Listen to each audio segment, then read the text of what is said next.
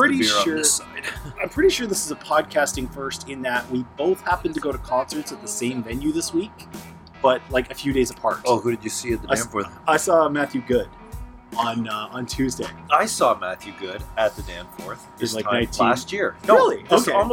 almost a year to the day. I was at that show, and it was a damn good show. It's crazy. Like I hadn't thought about him since probably 1999. Yeah. But yet, as he was singing along, I'm like, I know a lot of the words to a lot of these songs. Devil's still on roller skates, my friend. Down at the Radio Shack. I was Dinosaur Jr. Dinosaur Jr. was great. It was really great. But they weirdly mixed the microphones at this show down, Okay. which I realized may have been by choice. Dinosaur Jr., the lyrics and the singing, Yeah. not that important. Right. Like they could have actually just rested their vocal cords. Could they and just just like play. oohs and ahs kind of thing, just fill it in every once in a while? Because it, like in the 90s, they're not so much songs, Yeah. but walls of sound that come at you. Oh boy, welcome to wherever you are. My name is Ryan McNeil, Toronto, Canada. You are listening to episode 173 of the Matinee Cast. It's the movie-loving podcast of my movie-loving website, thematinee.ca, your home for cinematic passion and perspective. The voice you are hearing already off the top of the show probably needs no introduction. He, as of this show, is one of the few 5-time guests on this show. Ooh, I get a smoking jacket. Yes, I get you like do, the you Saturday do. Night Live. Exactly. And that's just full-on episodes, too. Like, you've done so many guest appearances. You're probably up around 10 all told, if you're to factor in all those little guest spots now and then. And it's always a good time to have them. Most of these movies I've had you talk about so far, you've been kind of middling on. They've been like, it's okay, but this and this and this and this. And today, when I offered you the chance to talk about this movie, you were like, yeah, absolutely, I'd want to talk about that movie, even though it's been quite some time since you've seen it. So, of course, we are excited to have one of the voices from the Row 3 Cinecast on the show, a writer you can find at Twitch. Kurt Halfyard has made the jaunt from 905. How are you, man? I'm good. Screen Anarchy now. Screen Anarchy, sorry. Has been. Yeah, and me coming on your show, always a treat. Always a pleasure. And you often tag team with me when I'm out and about. I'm the substitute you. That's right. Which is really weird because our sensibilities are so very different. Like, we can both talk, but our approach to film, I feel like, if you were to put the Venn diagram of what overlaps for us, there's not that much overlap. There's a nice section. Yeah, even less with your wife, by the way. Oh, she's like, we touch. Like, yeah. It's a major high five if we're like really on board. Really on board. I know I was sitting beside her when we saw La La Land at TIFF, right? Yeah. And she came out pretty excited. And I'm like, it was okay. Yeah. That's She's cool typical, since then. yeah. It's okay. She has cool. I saw the second go with her around Christmas time, and already in those 3 months, I could kind of see it coming down. Now I imagine it's even a little bit lower. Well, I hope, because the last time you invited me on the show, I was pretty excited about Hail Caesar, and I remain excited about Hail Caesar as the real de facto Hollywood-driven musical of that year. Okay, that's a good call. On episode 173, we will be discussing Personal Shopper, which is coming out. It's rolling out through March, so you may want to tune in and out of this as we go. But it's a really good movie, so hopefully we can whet your appetite a little bit ahead of it coming out. We're going to know more about Kurt, and we're going to flip the record over and play the other side. But first, let's learn more about Mr. Halfyard. This is Know Your Enemy.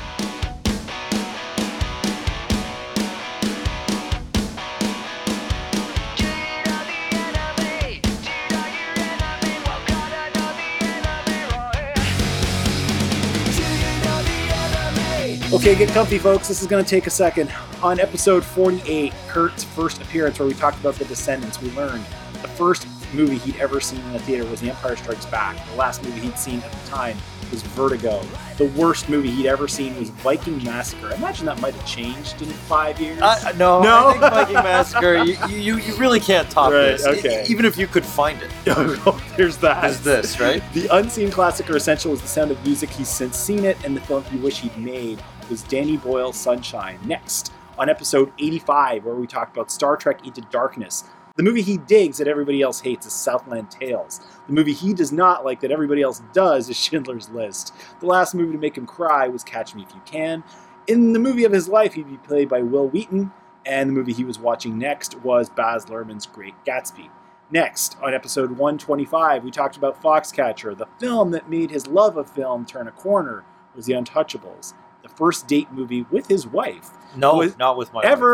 Was wife. Consenting adults. No. My first date with my wife, let me stop you there, was 7. Right. Yes. I've known you long enough that I know your stories. I only have so many. The film, his sick day film, is Without a Clue. The film that left him speechless was Manic Namana, and his epitaph would be, fuck, even in the future nothing works. Finally, this time last year, give or take, on episode 152, where we talked about Hail Caesar, the film he really digs but never wants to watch again is a Russian movie called Come and See. The movie that genuinely freaked him out was Time of the Wolf, a Michael Haneke film. The film that always makes him laugh is The Burbs, no surprise there. And the soundtrack that he loves the most is Sympathy for Lady Vengeance. And the film he loves that nobody has heard of, and I think this is still the case, is Magic.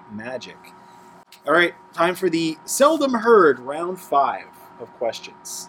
When you go to the theater, where do you like to sit? Well, I have a different seat in every theater in Toronto. Toronto. All things being equal. All things being equal, I generally sit in the third row, which is the website that I run. Right. But it's the third row in a normal cinema, like say Lightbox One.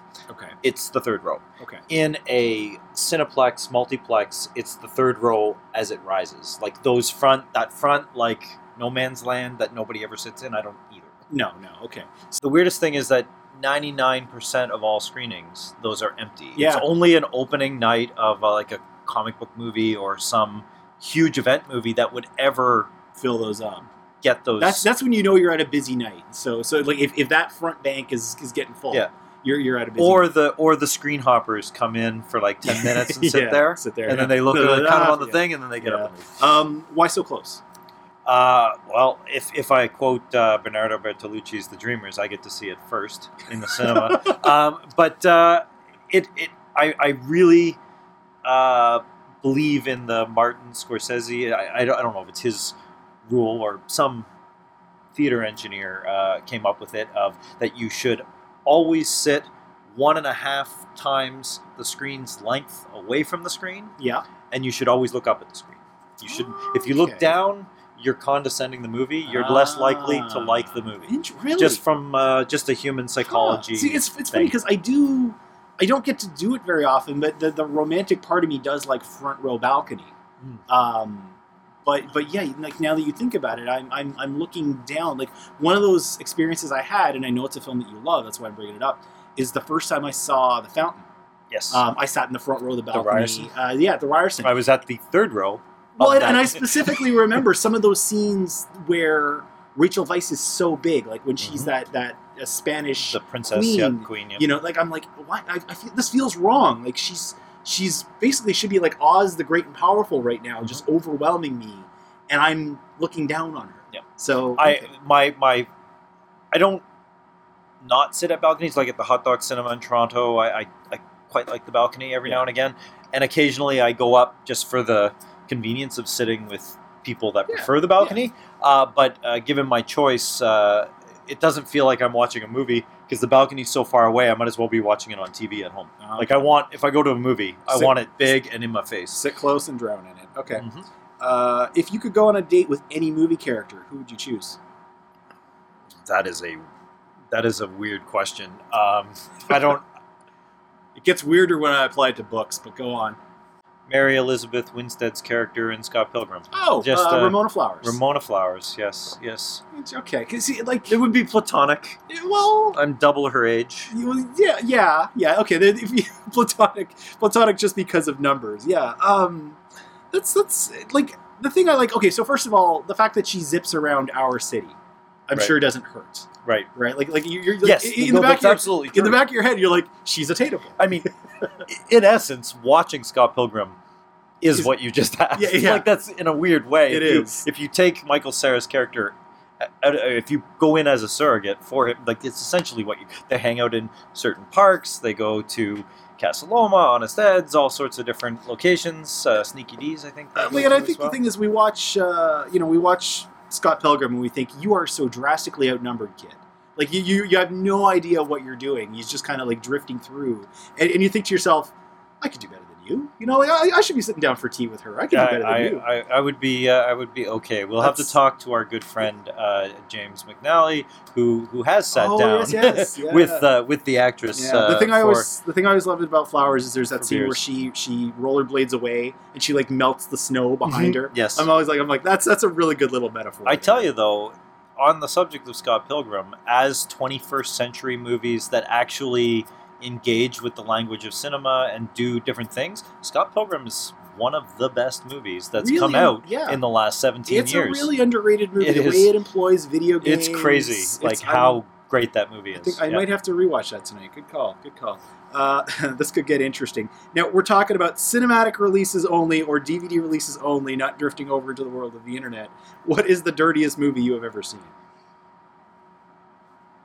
The dirtiest thing. I want to be facetious and say Okay. the dirtiest movie I've ever seen is The Proposition, the Australian Western, which has It's the awful. highest fly count, and by fly I mean like the insects. Yeah, it's crawling it's on populated people. by a whole bunch of pig pens. I don't know. I just it's weird what you mean. Like, do you mean naughty by dirty? It's your interpretation. It's the way this all goes. I always say interpret these questions whichever way you wish. Sometimes I just say the knee-jerk reaction. So if you want, I'm gonna hold with The Proposition. I'm gonna hold with The Proposition. I've actually never seen it. Oh, it's fabulous. I know it's like, it was a Western from like 3 years ago, right? 2005. Oh, jeez. Yeah. Australian? Yes. Okay. Yeah, and it's got a lot of And everybody's Australian like actors caked in it. in Yeah. dust. It's movie. crazy. It's also got a nice Shakespearean comic relief from John Hurt in the movie. He has like a cameo in it, and it's a difficult movie. Most people, when you watch it the first time, you don't like it because it's intolerably vile. Okay. But you're like, wow, that's Westerns go there. Yeah. And the fact that it's an Outback Western, of which there are a few, is neat. It's really aged well as well. It's one that's been on my first of all, good work on reinterpreting that question. But yeah, it's been on my to see list like forever, so I should probably get on that finally. I always want to mix it, like there's a handful that have all kind of felt like that kind of ilk over the last few years. Like I know in the back of my head I kind of confuse it with there's one called The Claim that I always mix it up with, and The Claim is Michael Winterbottom, and that's in the middle of snowy. In the back of my head, I also mix it up with Bone Tomahawk, which I know is wrong. And that's not even. They all involve icky people. Yeah, but they are all radically different. Okay, that's kind of interesting. Good answer. I like this. What is, and this is kind of the opposite because it's a very generic question. What is your favorite black and white movie? Well, my favorite black and white movie would be my favorite movie of all time, which would be The Maltese Falcon. So, you know what? I don't think I knew that. Oh, there you go. And, so by default, I tried to think of something more clever than that because there's so many movies now where black and white is a choice. As opposed to, I like that it's coming up more frequently. You know, for a while there, it seemed like if a film wanted to try and up its art factor, but now it seems like you're getting more and more of them every year. You're still not getting a boatload. Yeah. Right. But if you really want to up your art factor, you film it in black and white, cut the aspect ratio to 1.33 to 1, and put art right in the title. Yes. You'll win an Oscar. Yeah, you will. The Maltese Falcon is your favorite movie. I never. It just has that. It has that rogues gallery of characters. Yeah. It's got an iconic idea behind it, a MacGuffin behind it, and I mean people like Peter Lorre and Sidney Greenstreet, and they're just deeply fun to watch. And Humphrey Bogart, like you can't really go wrong in that department. Well, and the crazy thing too is that by pointing to that as a good black and white movie, like that's film noir, so that's it being used in a very, very specific way, right? Like it was kind of one of the next steps for black and white cinematography. I think so, and I'm not I love film noir, but I'm no scholar in like the nature of the genre. But I don't know where in the spectrum that lies, because like any nascent genre. It's an it kind iconic of one, I exists think. for a while before anyone can really name it. Oh, okay. You know what I mean? Yeah, yeah. So like, was this Was this after? the beginning But of it it? feels Was this, okay. it's old enough that it should have been like on the forefront. But again, that's spaghetti westerns or westerns in general, film noir, musicals. These like large genres have really specific fandoms to them And that are those- super experts. Yeah. And I am not.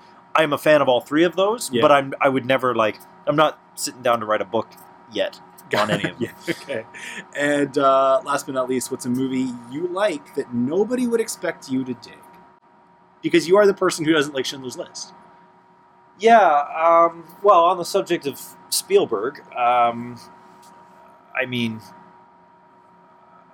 I think I like most of his films. There's nothing That's that in itself is an that's- answer because I know a lot of that's people jumping out. don't like Like him. Catch Me If You Can, which I Yeah, said like the a lot last of people, movie. they either don't like him or they don't like what he's become. Like I know a lot of people didn't even see the BFG, let alone. Oh, like, it's lovely. I know It's absolutely lovely. Yeah, Yeah. You know, like stuff like that, or like Munich. I know a lot of people don't like, and yeah, like Catch Me If You Can. War of the Worlds. I know a lot of people don't like. So maybe that's your answer. Is like modern Spielberg. You're still in the boat. Oh, very much so. And like Bridge of Spies is Oh, yeah. marvelous. Yeah. Just a marvelous movie.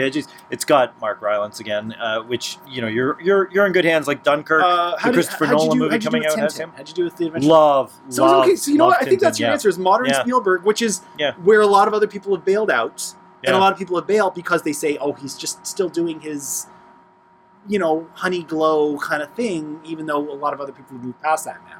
Yeah. And on the subject of the comic book movies, I hate all of Marvel Disney, Yeah. but I love Guardians of the Galaxy. So, and What- that should rub me the wrong way, in that it's kind of the generic It's a Dirty Firefly, Dozen. Star Wars, Dirty Dozen Yeah. kind of movie, and yet it's fabulous, and I'm looking forward And to meanwhile, the the second film one. that I thought might bring you into the fold being Logan, you didn't like.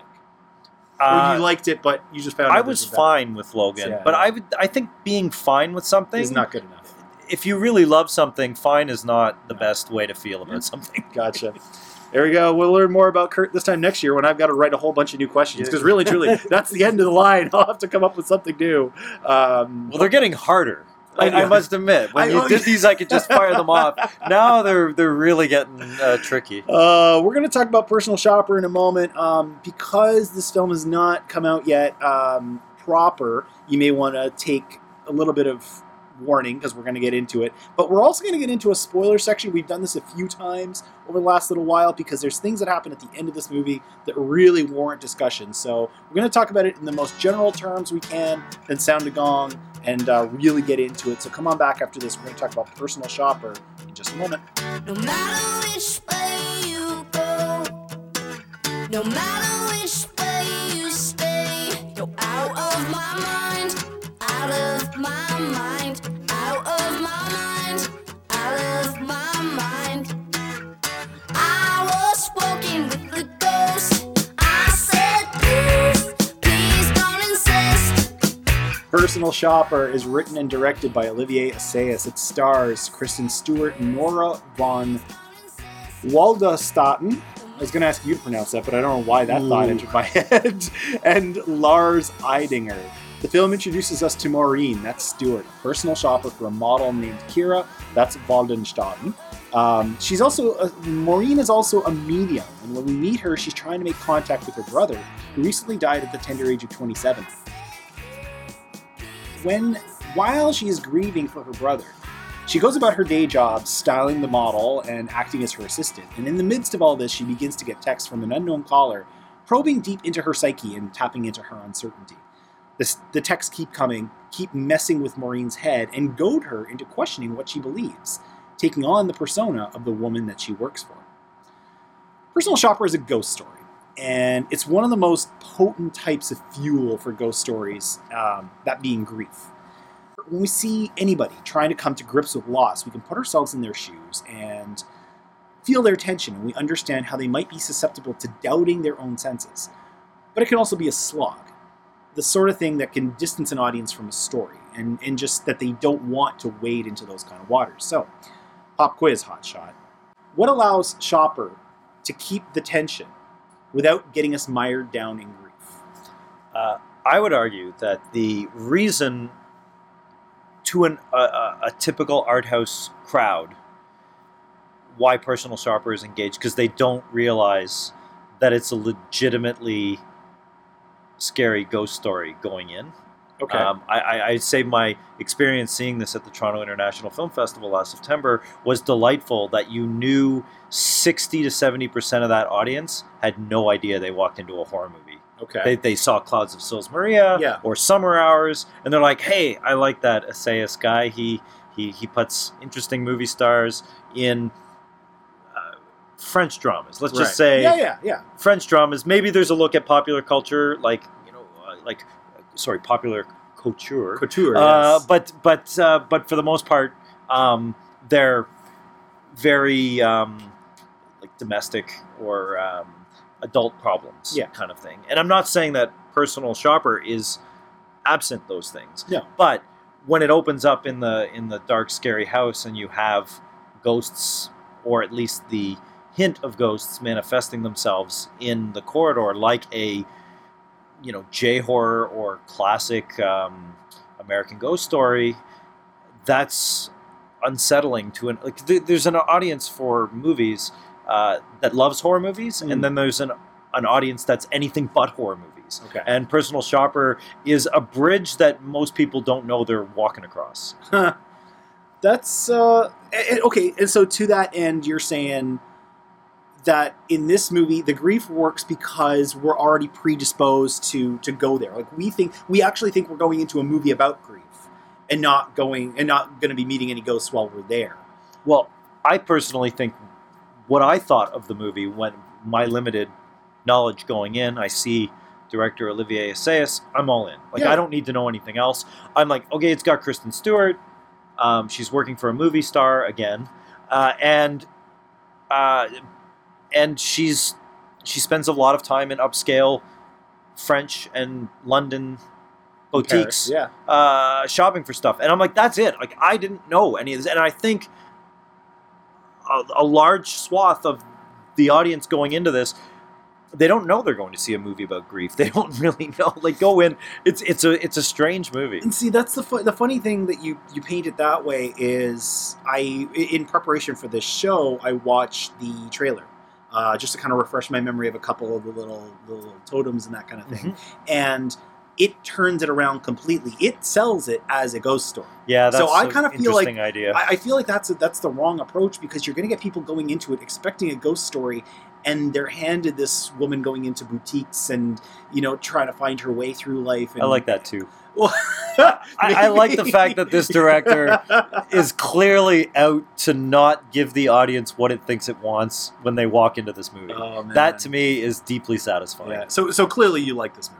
Yes, okay. I'm a big fan of it. I dug it too. I would have seen it back at TIFF if I wasn't doing a TIFF with female directors. Mm-hmm. This would have been an easy check mark. Actually, that was kind of the one thing that was cool about TIFF last year, was that it forced me to stop the easy check marks, because I left this aside and I left Nocturnal Animals aside. Mm-hmm. A big part of that for me now, which is strange for me to say at this point, is Kristen Stewart. She is an actor who I'm always interested to see what she does now. I've always been interested to see, all the way back to Panic Room. Yeah. I have no real interest in the Twilight movies, and I was deeply lamented when she's like, oh, she's going to be stuck in those for a decade. Yeah. But Into the Wild, Adventureland, all of this stuff, I have always been on board. It's really interesting to see that she's getting the opportunity to work with these big league directors and be able to do the art house circuit. Like, I feel like Nicole Kidman and various other big actors have done this in the Natalie past. Portman You do a Lars von Trier film, you go and you do this. And it's funny you should say that at TIFF you were seeing female directed films. Olivia Assayas was very, very adamant at the screening that Kristen Stewart pretty much co-directed this film. Really? Yeah, like she in that he wasn't really directing her. Like he was letting deferring to her. deferring to her. Yeah. Wow, Yeah. that's and It's funny because it's Elle as well, the Paul Verhoeven film, which I with, hated. Isabelle Huppert. He also said the same thing. So, Oh, really? so the notion of okay. of So like just- the auteur director is an interesting one in that, if you let the actor at the center of the film really, it frames the photographer more as the listener. yes, you and know? in both cases, I believe like, that's true. like I have you here. Please speak while I listen. Right. And I Right. will record what Yeah. I'm hearing as best I can. Which you associate as like a documentary film. And Yeah. I would argue a lot of essayist's films, even though they're very stylish and very well designed, yeah, they have that we're not really sure what the film is about yeah. aspect to them. We'll We'll find it. We'll find it we'll as find we it go. as we go. Absolutely. So like, did the two sides of this story, like, how do they inform each other for you? Because so on the one hand, we've got this whole thing of her in this world of style, which is Mhm. kind of odd for her because she seems like, kind of a grad student. Like, she dresses in Yep. jeans and sweaters, Mhm. and she's tattooed. She's just got like a cheap little punkish haircut, but she's drifting through like the offices of Cartier. Yeah.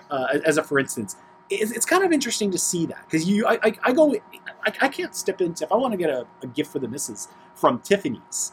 I know I got to wear a shirt with a collar. Right. So on the one hand, you've got this whole world of style, but on the other hand, you've got this world of mediums and crossing over the other side. Do these feel like they're two things that should go together? Well, the movie is about her finding a ghost, and the movie is about her kind of being a ghost in her own life. So I think it crosses over nicely. Like, if you watch Personal Shopper very closely, you'll see that with the exception of only a few really key scenes, Kristen Stewart is by herself the whole movie. Oh shit! Like, she is by herself, and she's on her moped. She's in the actress's apartment. She's, she's drifting from shop to shop, but she's barely interacting with the shopkeepers. Often, she feels like she's in like the back room, just going through a rack of things. And I think by the time, the back half of the movie starts to become more a movie about her going, what do you want to do with your life? And far less about the closure with her brother. Like, maybe the brother is, and I'm maybe reading too much into the movie, but I think almost the brother's grief and the pact that they made and everything all feel like excuses to not make some decisions and get on with your life, which grief and funerals and things, that's what they're supposed to culminate so you can close the envelope and mail it and move on. Yeah. And this movie, it feels like she's taken her time and not ready to move on. Yeah, like, not to go down a rabbit hole, but this is another one of these movies that I've watched over the last 4 months that have tapped on a nerve. And if I had to watch this movie a year ago, I never would have thought twice about what you just mentioned. But it's the kind of movie that explains, no, once you get past the funerals and the memorial and all that stuff and pack it in an envelope, you can mail it, but you're still, in a sense, you're holding it for quite some time. Yes. Which until you go through that, you don't. I don't know if the film actually sells that aspect. Like, I No, feel and that's not the thing that pulls me into the film. Well, what it does, it's funny because what it does is this whole movie is her projecting onto these messages, right? Like a big chunk is her looking at these messages that are really probing and really personal. And You mean the text messages? the text messages that she gets are really probing and really personal and really philosophical and end up at a certain point just becoming like a bunch of doubled airs. But she's projecting onto it her relationship with her brother. Like, you can see in the way that it's she's the reacting. whole "you caught me at an interesting time" kind of philosophy. Yeah, exactly. Which I don't think you would have. That's what Maybe that, I didn't think about that when I was watching it, and you might be right. But I know that on the will she talk to the ghost? Won't she talk to the ghost? I was interested in seeing it. Yeah, but I wasn't. And this goes for almost every Olivier Assayas movie that I've watched, and I'm a ardent fan of the director. I'm not, but I I'm do not not too far get in, but I need to get emotionally into him. Okay, Like, really? it's like Soderbergh. Like, you watch Soderbergh movies, you don't get deeply emotional into Soderbergh movies. They're just deeply interesting to watch. And I find he does these because he always does this sort of rich kind of people that have the ability to just hop Pick on up a and plane go, and go yeah. anywhere. in this movie, yeah, you're saying she's like a grad student and whatnot, but she is Skyping her boyfriend, who is some sort of engineer in some oil field somewhere. Yeah. Like, I mean, they're not destitute. She's not exactly backpacking No. to the dumpy hostels. Like, she can do that as a choice. Yeah. And I find all of Assayas' movies, whether it's the corporate intrigue in Demon Lover, or Maggie Chung playing herself, In Clean. going and making, or not in Clean, in Irma Vep, Vep. like going to make a movie. But even in Clean is in like Hamilton, Paris, is it in Hong Kong as Yeah. well? Like, I mean, that movie is That movie really, rules. really, and all of his films feel global, like they're global citizens, Yeah. more than anything. Even Clouds of Sils Maria has that whole, what's the actress who plays Hit Girl? Like, it's she's the Chloe Hollywood Moretz. Chloe Moretz. She's like, it has this whole thing where he makes like 4 small Hollywood movies and Yeah, and yeah. has like the reality TV and the tabloid gossip that he makes Just on for- top of Juliette Binoche on her, traveling to upscale festivals by train and giving. So it's lectures, this right? kind of approach to filmmaking that does it for you. Like he could be talking about carpenters in this movie, and you'd still be buying in. Like the subject matter for you for an Assayas movie doesn't really matter. Like at this point, you're I would completely say that. Now, I love, absolutely. I love this movie, not for how it emotionally engages me, not for even the plot. okay. This movie won the Best Director award at Cannes, and I get that. Yeah. I get why that would happen. This thing is directed. This Yeah. thing is really, and it is unclassifiable. You can say it's a ghost story. You can say it's a, hey, materialism, way out of hand movie. You could say it's a movie about grief, but really it's none of those things exclusively. No, it's like we were talking about. It's that Venn diagram where they all kind They of all overlap, and you're like, It's what this is one that little dot in point. the center? Yeah. I agree. Completely. Kind of a nuts and bolts thing. So there's a lot of this movie that's dedicated to a text message conversation. I know you've talked about this on your show, but I don't know exactly where you are with this. Where are you with with the representation of text on screen? Because you've got the way this film approaches it, which is the camera over the shoulder at the LED, is one approach. We've begun to get to this other approach where it's like a graphic on the screen. Right. Do you have a camp? Do you care? I love the text on the screen, like what was the movie with Liam Neeson on the airplane? Nonstop. Nonstop, and Sherlock the does BBC was the first place that I saw like on screen. Obviously House of Cards uses it in a big way. I'm a huge fan of the shorthand of that. Okay. It would be a terrible choice for this movie. Why? Because the movie's about looking at screens, not getting the info. She's talking to her boyfriend through Skype. She's looking at things. Even the ghost is kind of a projected screen on top of things. So you have to look at it. Like the act of her looking at it, which seems wasteful in cinematic language. And I feel, like you said, we've evolved out of it now. Yeah. So you can do 2 things. Yeah. There is a lot of time, though. A lot of like insert shots. This movie might set a record for number of insert shots. See, I'm the opposite. Like I actually feel I could feel what she was going through during those conversations. Like I could sense that this was really messing her up because it was taking her at a very vulnerable time and tapping on this nerve, right? Mhm. Like not the least of which the fact that she keeps on engaging with an unknown caller. I wanted to watch her in those moments, even if I was watching just like the way her eye twitches as she's trying to type, Yeah, or yeah, like yeah, like a flutter in her fingers. I wanted that. I didn't want to watch her Oh, LED. I see. I wanted Yeah, to okay. see her Yeah. in those moments. It's kind of like I watch like the way people write. Yeah. Like the way they hold that kind of that's my thing. That's the one thing I like about it is that it seems gimmicky to put those graphics on a screen or to split screen something But like you that. can see the person. But you can, yeah, and So it they're is still acting. It's yeah, not and just an insert yeah, shot. and those little inflections, that is visual language. I won't disagree with you. Yeah. I am you a were fan okay of with the approach, Yeah. but I'd be lying if it didn't strike me as a little odd when the first time I'm watching. I'm like, for a director of such sort of smooth moving sophistication, like you look at all the shots of Kristen Stewart on the moped, the way he drives through cities, he's really good at it. Yeah. Like to do that seems almost like, wow, that's kind of clunky. But then if you look at the way that she's engaging with the world, she's in a shell. It is her looking at screens. And admittedly, there are things like where she's on the train and you see her reflection in the train thing, or when she's at the diner at one point, you do see it's not like exclusively just close-ups of phone screens. Yeah, and there's moments in between where you can really see how it's messing with her, how it's playing with her.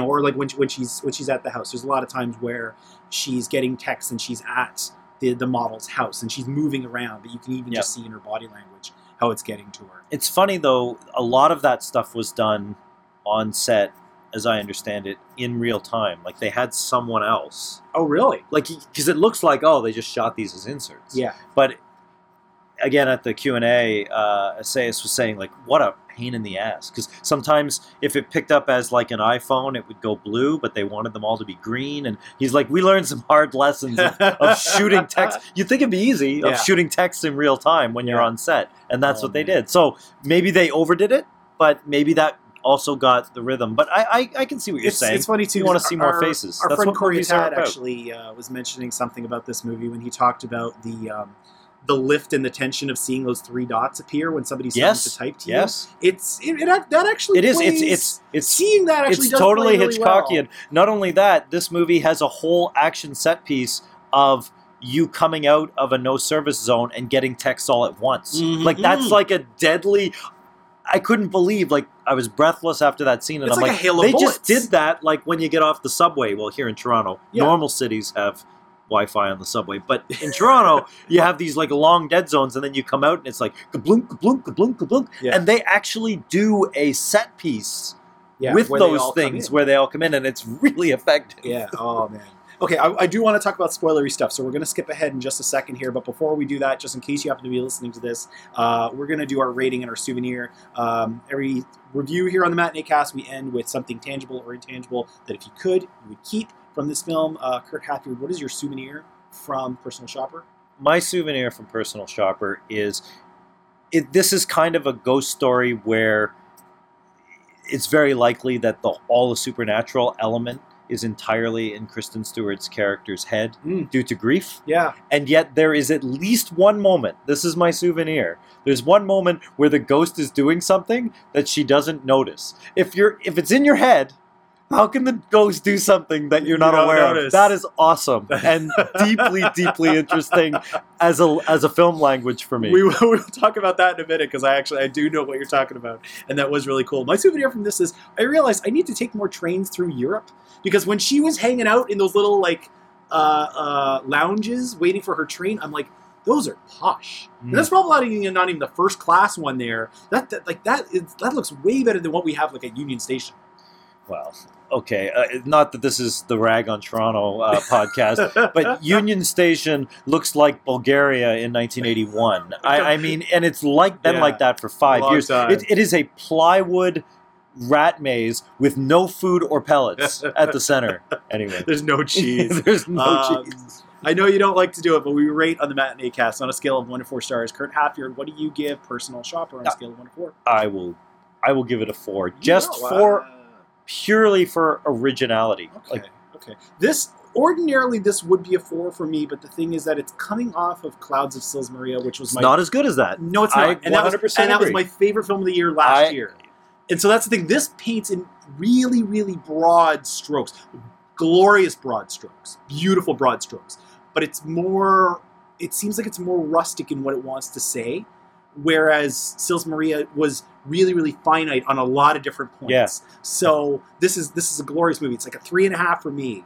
And on any other year, it would probably be a 4. But coming off that one, I'm like, no. Everything needs context. Yes. I certainly can't. I think Clouds of Sils Maria is a far better film than this. But this one is kind of bonkers in its own way. And it's deeply endearing to me. All right, we are going to get spoilery right after this. So in case you want to come back and just have us talk all the way about this movie to its bitter, bitter end, feel free. But if you want to leave something to be surprised with, skip ahead to the other side. But for now, we're going to get spoilery about Personal Shopper right now.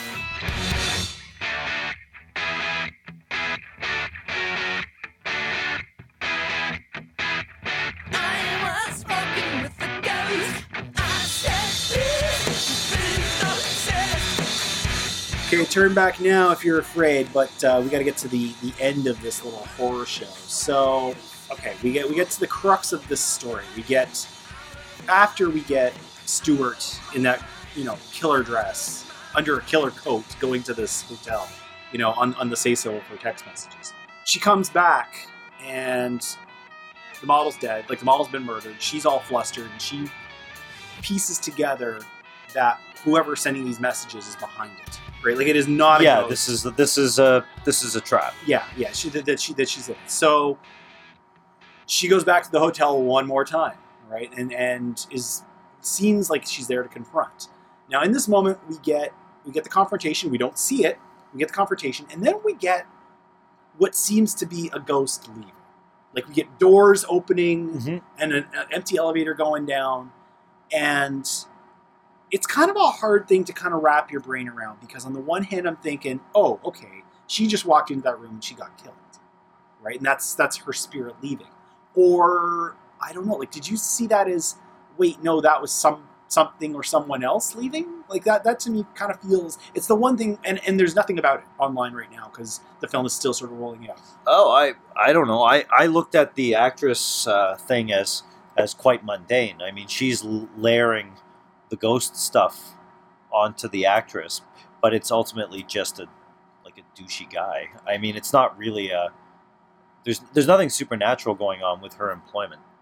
No, there's nothing supernatural going on with her employment, but there feels like there's something supernatural going on with that confrontation, because something leaves that room. Oh, like a guardian angel thing? Something leaves that room, whether it's her, because at first I thought it was her. I thought she walked into that room and died, and that was her spirit leaving. No, I didn't get that. Because then he leaves, and he gets gunned down, but then we see her. So it's obviously not her. That definitely warrants a rewatch. More interesting to me visually is when she's back at the manor house. That's the next... That's a bit clearer. Right. And, okay, so that for me, first of all, was a beautiful scene. Because now, I talk about the rest of the movie, how she's dressed down. Now she's really dressed down. Yeah. Like, she's in an oversized flannel shirt. She's got on a toque. Stocking cap if you're not Canadian. She's got on a wool hat, and she's now it really feels like she's taken that envelope and she's ready to move on. Yes, she's ready to move on. She talks and to you feel like the ghost walks away. It's an interesting metaphor. Yeah, but she's not aware. That's the fundamental thing is that it happens outside of and there's you can layer on things and say, oh, he was drawing your attention or not in the hotel, in the city, but it's unquestioning that he's drawing your attention here. It is explicit. Yeah. It is, you can't get more clear in its representation. And it is beautiful in the way that you can tell in this moment that she is really and truly letting go. There's a lot in this movie where it talks about she's doing things that she doesn't like to do. And it's taking time away from what she really wants to do. But it's like, so why are you still doing it? And you kind of, it's just kind of, it's unsaid. Well, and it's quite banal, but I feel that the message of this movie, the ultimate message of this movie, is quite banal. Like, go out and live your life. Like, it's not a bad message. It's just not a terribly interesting one either. No. But I'm of the firm belief that a movie does not always have to have an interesting message to be an interesting movie, and that like the last 3 or 4 minutes where she's left the continent. Well, we're going to get there, because that's another thing that I think was kind of... These two moments are the kind of things I feel they could sink a lesser movie. And they planted enough doubt in my head to kind of back off the holy shit, this movie is the greatest thing I've seen so far this year. Even though it is one of the best things I've seen so far this year. So, it was one of those things where I felt like you could have done the shorthand of she wasn't alone in that room without necessarily opening doors and that kind of thing. It's actually kind of interesting that we're having this conversation when you were standing in my vestibule and could not open the door. A spirit soul could open a door. I waited patiently, though. For the door to open. So, and then in that moment, and then in the moment when she goes to the Middle East, we've got this shorthand of a floating glass. Yes. Okay. So, again, a lesser movie, I would have been out. I would have been like, get the piano wire off the glass and just off camera knock it off its perch. Right. Because the moment that you're mentioning of the brother being in the background and her not noticing. Yeah. It's beautiful. Yeah, it is beautiful. It's a It really glorious is. visual image. Yeah. And then it almost feels like it goes too far because behind her you could see a glass floating Mhm. and then eventually dropping. Mhm. Right. I don't know about you, but for me, and then when she gets to the Middle East, she walks into a room and there's a glass hovering, and again it drops, and now she's clued in as to what she's seeing. Right. Floating glasses are one of those things that really rub me the wrong way. It's very specific. Yes, because that's very Scooby Doo. It is. You know? It is very Scooby Doo. I don't think that was the intent here. No, that's the thing. I know it's not. Yeah, I You guess- just went with it. there's so many things in this movie, and I'm as guilty of this as the next person, as anybody. Like I can nitpick James Mangold's Logan to death on like little lazy details they're like, but I feel that movie brought it on itself because it wants to say, look, this is the X-Men movie in the real world. Right. So if you fuck up the details when you've said you're going to be in the real world, I'm really not sure what space Personal Shopper is ever in. No. Because it's a Hitchcockian Yes. thriller for a while. Yeah. It's a ghost story, like a Kiyoshi Kurosawa ghost story for a while. It's and like then this meditation on materialism. It's that. So I'm up for grab bag cinema on this. Like I was completely fine with that. I was completely fine with it. But the final message of her going, yeah, I'm just gonna live my life. Like I'm like, okay, whatever.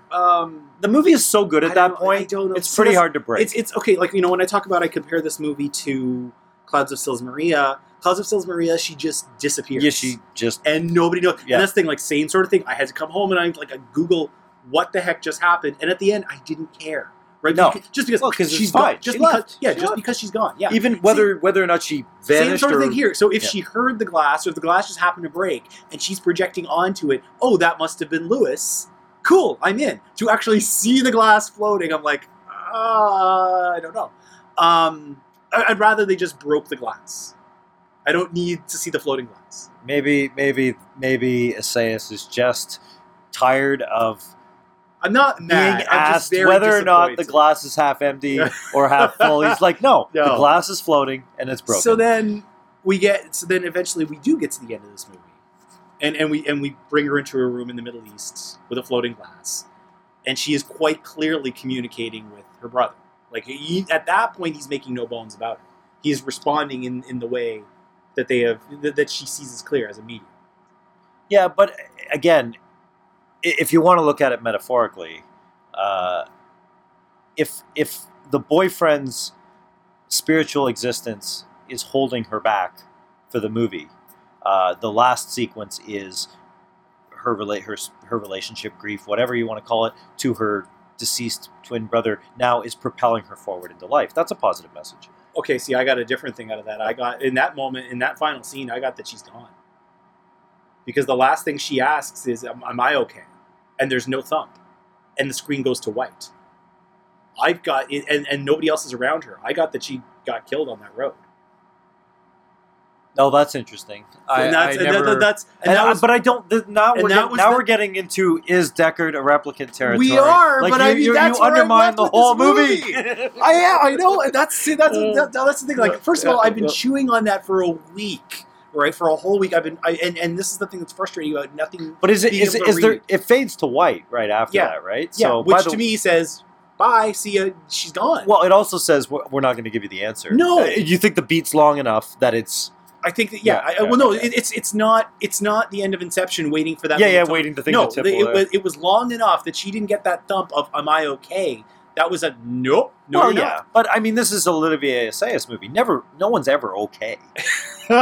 Everyone is wealthy and empowered and mobile and depressed. Yeah, that runs right through. It's not even Assayas. Yeah, that's just France, right? Like the whole country. That's the French. It's the whole country.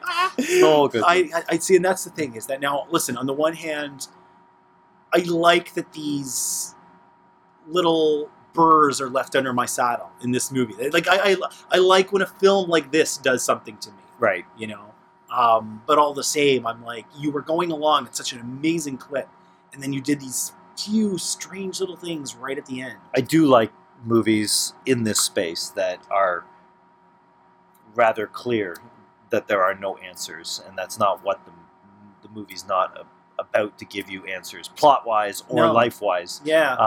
Also, on a technical side, more directors should fade to white. More people should use fade to white. I'm a big fan of I fade do to like white. fade to Big white, fan yeah. of fade to white, Yeah. and you almost never see it. No. But again, to me, that's a very, very specific shorthand. You know, like I don't feel like you could fade to. I feel like you could have faded to white at the end of Logan. Spoilers for Logan. But I don't feel like you could have faded to white at the end of Guardians. You know, not to. Yeah, it's funny. That's like a whole separate conversation of the nuance of the color. Indeed.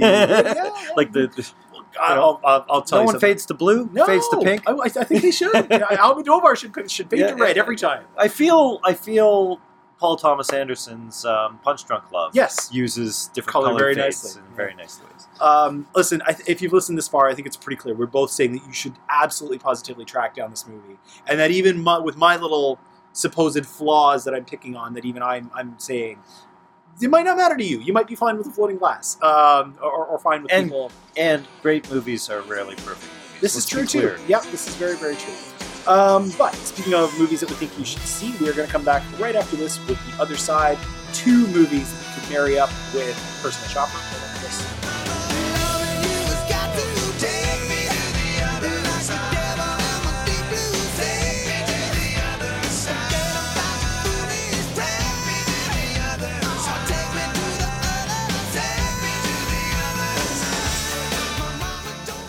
We're back. He's Kurt Hatfield, and I'm Ryan McNeil. Episode 173 of the Matinee Cast. We've been talking about Personal Shopper, and in something of a rarity for this show, we're going to go back over familiar territory. On the last episode, in a marry-up with Cure for Wellness, Caroline Morissette talked about Audition. Oh. in terms That's of funny. yeah, in terms of a horror connection, and you saw a connection of Takeshi Miike's Audition when you watched Personal Shopper. Now, I'm perplexed, but what was it that you saw as the marry-up between the two? What made you think of Audition Well, after Personal Shopper? in the broadest of strokes, which seems to be the catchphrase "take a drink" on the show. Yeah. Audition starts as one thing and becomes totally something else, and it really marries itself to the family grief drama side of things for a long time before it becomes a gonzo Japanese like eye-melting horror picture, Yeah. like deeply disturbing movie. And I think there's a lot of elements, particularly all of the mundane shopping elements in. Takeshi Miike has said in the past that it was his intent for the first 40 minutes of Audition to bore you, like to actually Really? lull you into like this movie is boring before he broke out piano wire and needles and the movie goes Why? nuts. Well, like, Well, what it's was- like a lulling. It's a lulling. I would argue Haneke uses it quite effectively in Cachet at times. He brings you down so far and then gooses you with an act of violence, which is 10 times more than it has any right to be because you're in this lower place. right. Yeah, and in a more plot-driven sense, Audition is a movie about grief and getting over. In this case, it's a man's wife who's died of cancer. Well, it's funny. It's funny that you mentioned that because so one, there's the connection of the moving past death, and both of these movies certainly take a different approach than something like Demolition, right? The John which is a Mark- more straight straight up. Yeah. which is also a weirdo. Love that movie too. How we get past Yep. death, but a different way. I actually went back to Carolyn when you mentioned Audition because she's a huge French nerd, and I was asking her what the difference is between the French's approach to horror and the Japanese approach to horror. Where is the difference? And the one thing she said, and maybe this is the key to marrying the two movies, is that the difference to her is that French horror is often secular, whereas J-horror will play on folklore and engaged and ingrained culturally significant superstitions.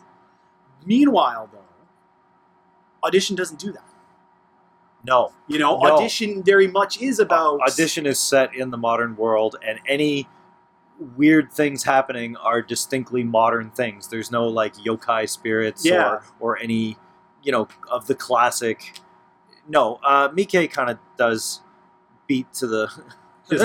his own drum. But what I love about Audition is for Miike, who has very little impulse control when he makes movies. Yeah.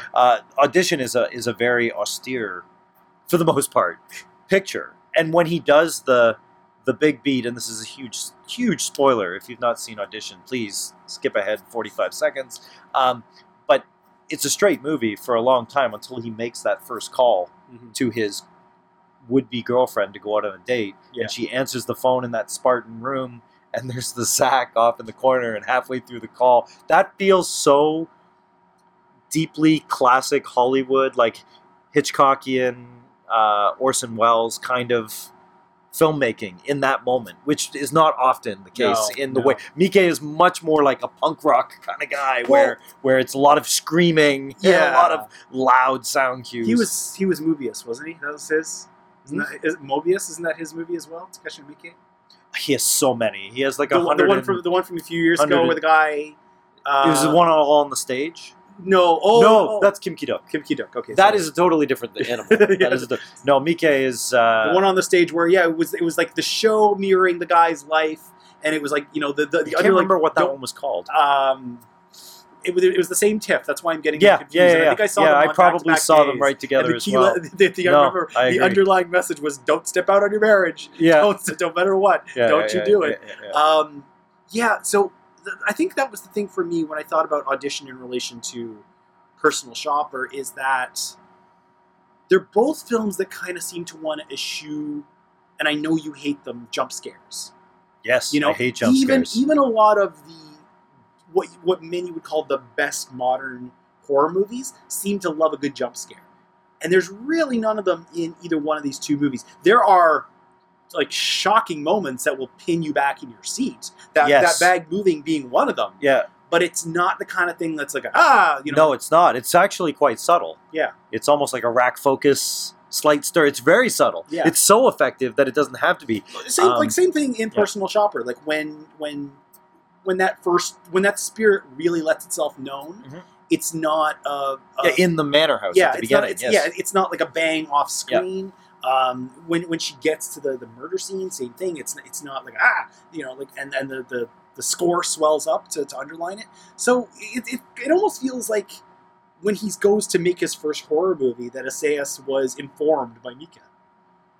I would love to know, because Assayas is a Cahiers du Cinema former film critic, and he's very well versed, and he loves genre. People are, I said off the top that many people in the art house circles might have come into Personal Shopper not realizing he's going to give you like an actual horror movie embedded inside. But if you look at a lot of Assayas' other films, they have large chunks of genre. Like I love the film, but I'd love to someone to explain to me exactly what is going on in Boarding Gate. It's like an American thriller, totally filtered through a European cineast lens. Yeah. And I mean, Demon Lover, which is a corporate thriller about anime tentacle porn. He's done so many strange things, and they always have a little bit of that in it. So I guess my question, though, that I've come to in my now 7-year or so exploration into horror, because I was a late convert. Okay. Is throwing it on just for kicks. Like, Audition to me doesn't kind of feel like the kind of thing I can put on a Saturday afternoon. It's not. So you put, and this is my massive beef I have with the populist horror community. Okay. Right now is that they give credence and kudos to utter shit, like The Conjuring and The Conjuring 2, because it jump scare after jump scare after jump scare. And you're saying like a lot of modern classic movies rely on jump scares. I just disagree with that statement with the word classic in those statements. A lot of modern films that are popular, but I don't really consider any of those classics in any way, shape, or form. But hang on, like you drifted, like so. These kinds of movies, you can throw them on in the afternoon, or do you really feel like these are the kinds of things that demand darkness? They're art films. They're art films. They are. You don't casually fire Audition into the Blu-ray player. You certainly don't casually fire Personal Shopper into the. Like, none of these are casual movies at all. Whereas something like so actually, you know what? No, you've actually put me into a different headspace, because I would put on Certified Copy just for kicks, just because it's so beautiful, and if I need to if I need distraction, it's a weird. I know. That's a very specific choice. Like, no, you've hit a specific nerd, because that's the way my brain is wired. It's not the way mine works. I could never put on Certified Copy and not be fully engaged with it. Like really? That movie is so formally rich, and so like idea rich on top of the film language rich that it would be weird to throw on in the background. But I won't completely disagree because you can put on some pretty technically difficult music on in the background. Yeah. People do. Yeah. I'm not saying it's the wrong thing to do. I'm saying approach. I personally you could. I can do like. I'll put on something like Shane Black's The Nice Guys on because it's light and it's easy and it's almost sketches. Yeah. So you can come in and out, even The Big Lebowski. But no, that's a good takeaway from this, because I never actually thought of horror film as installation art. That's really cool. My other side for this film, I went with the easy answer, but part of me wanted to go back there because I kind of feel like it's a movie that is kind of gotten somewhat forgotten. I went back to 2001 and I talked about another foreign director, Alejandro Amenabar's The Others. Amenabar. The Others, with Nicole Kidman and a whole bunch of other character actors, but she is like the only name. And this is kind of like at the height of her fame too. And it's the turn of the screw. It's Leia Innocent. It's a classic horror movie. It is, American Gothic, giant house, absolutely. people stuck inside. It's also great. And that's the thing. Like, I kind of feel like a lot of people just kind of glossed past it, or they saw it and they didn't. They just kind of left it, and then it's just kind of, drifted into the background. Whereas it's a film that, if I happen to be same thing, like if I'm looking around and I happen to come across it, I'm like, I'm going to watch that. I'm going to do that. And that is one that I want to sit and be immersed in. Yeah, because that one, like both the other two films we've been talking about, like Personal Shopper and Audition, is a film where sound is huge.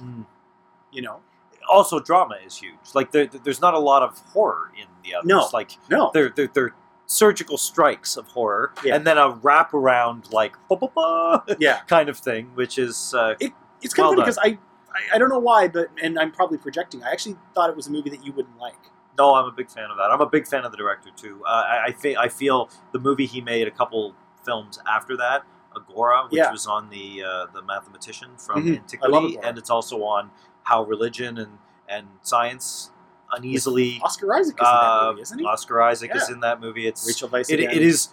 It is so criminally underrated. It is shocking. Yeah. It's also, I think, Spain's largest grossing film of all time. Here it made nothing, and it was slammed. Like, I get it.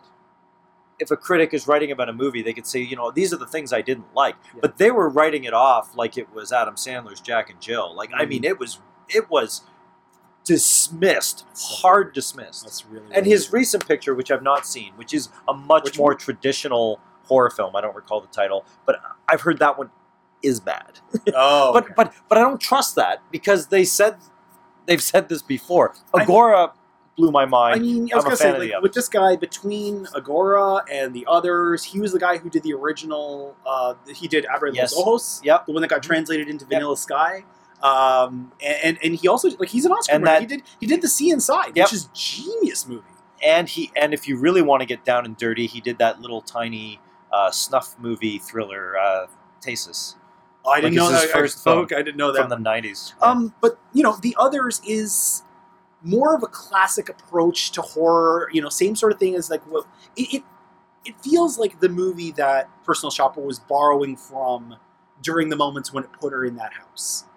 That it kind of just wanted to introduce you to that, to give you something familiar and remind you of the frightening nature of a big house. Like, I don't feel like the haunted house is a classic thing. It is, but it's kind of crazy because I don't feel like we get that enough in North America, just because I don't feel like we get those kinds of houses. Yeah, well, actually, there is a lovely blog on architecture called McMansion Hell. And I don't know if the author, if she wrote this piece or whether she was just referenced in this piece, of saying that haunted houses in times, whether it's Rebecca or The Innocents, Turn of the Screw. Yeah, The Innocents, all these movies, Wuthering Heights, Jane Eyre. Jane Eyre, the Gothic romantic haunted house is generally the case of like overdone architecture, like architecture that doesn't work. Really? So the house itself feels wrong because it's badly designed. And it's just very easy to make that literary leap from badly designed to like, and it makes me feel uncomfortable to there's a whack of ghosts in here and they're not leaving. Like, that's an interesting idea. Yeah, so what you're saying is like at some point along the history of this structure, not even somewhere in the planning of this structure, somebody with just unbelievable hubris said that room needs to be a lot bigger. That room needs to be huge. And in order to do that, like, every fireplace had to be bigger. Yes. We could let wind blow through. Yes. And pipes. And oh man. Yes. And that's like we never think that a lot of times that what's haunting is just the ego of who put this thing here in the first place. Not their spirit, but just the presence of their idiocy. At, Bram Stoker's Dracula.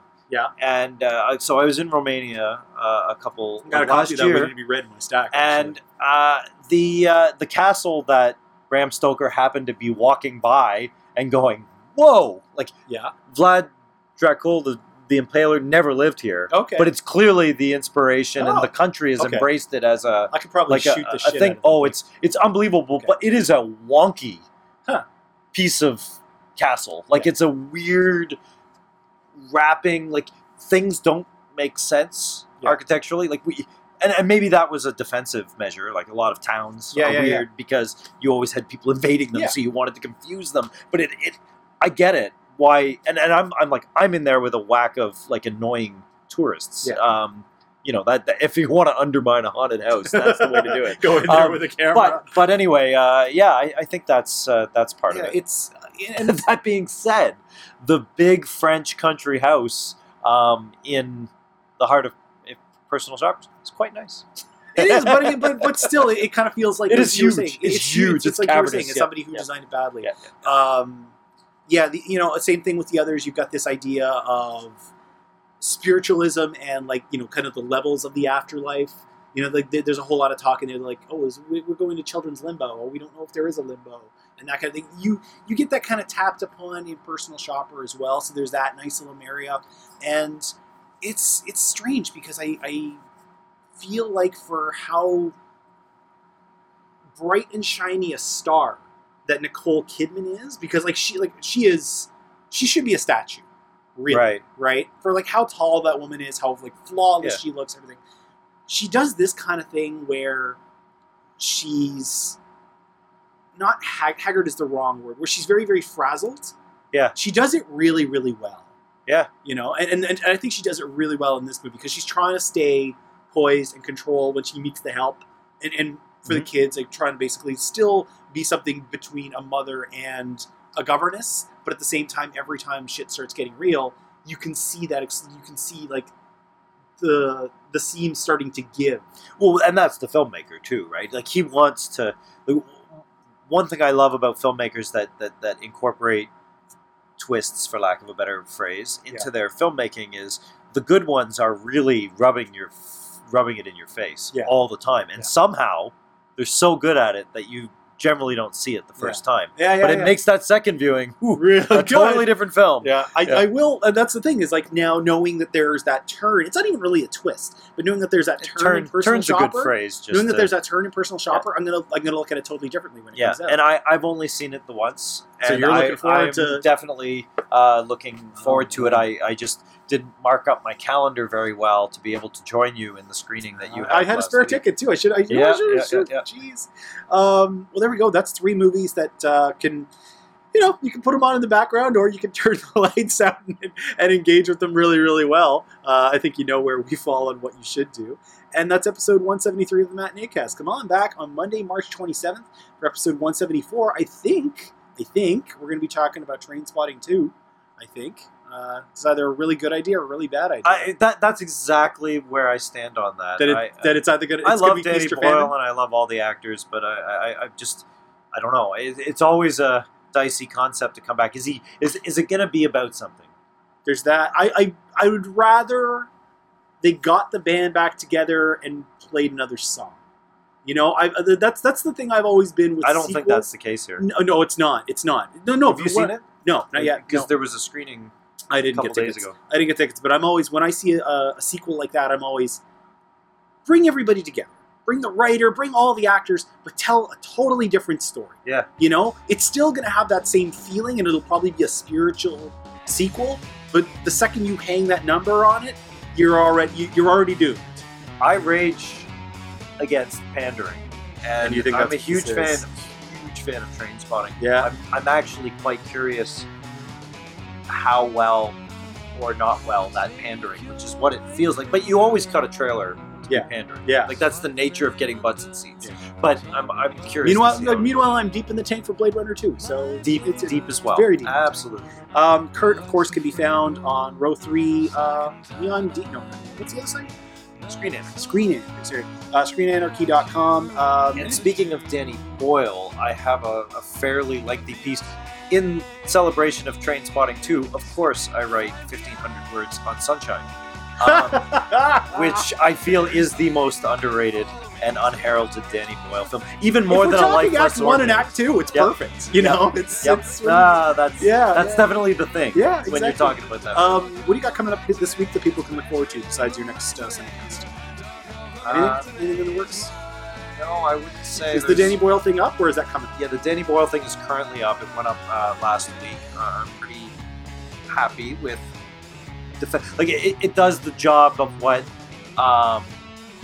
Anton Ego says a critic should do. Okay. Is point you to the value of something that people may or may not see or are quick to write off that third act, Okay. as opposed to just taking the easy whack-a-mole, Gotcha. on certain things. So I do find it hard to get into that space. Yeah. But it is the best space when you're in it. I'm a firm believer. People want to find you on Twitter. Where can they find you? They can find me at Triflick, but it's mostly just my Instagram. Oh, which they are. Follow this man on Instagram. I love him. I'll include a link in the show notes. My site, of course, is matinee.ca for audio content. You can find back episodes by going to matinee.ca/podcasting. You can also find them on Pocket Cast, Apple's podcast app, Stitcher Radio, Blueberry, everywhere that fine podcasts are found. They all give you ways to subscribe for free and get alerts when new episodes drop. Feedback on Personal Shopper, Takasha Miike, Audition, Menabon. I have a reputation for mispronouncing people's names, and I watch a lot of porn. But I always think of them as a Menabar. But I could be wrong. Or the I'm not others. going to be defining on. Email me, Ryan at matinee.ca, Twitter, where I'm matinee_ca, Facebook.com/darkmatinee. No, I want to go back now. I didn't realize your previous guest had brought up Audition. That's kind of funny that's on people's brains. Yeah. And it shows the versatility of that film. Yeah. That you could pair it with those. But my final thought is, huge fan of Cure for Wellness. You are one of my you're favorite. crazy. One of my favorite films. You of are this year. you are nuts. Like I said, the question you had off the top about movies that people don't like that I love, that's an easy question for and me I to answer. believe you. For Kurt, I'm Brian. We'll see you at the matinee. Cheers. Find me and follow me through corridors of factories and files. You must follow leave this academic factory. Will find me in the matinee. Dark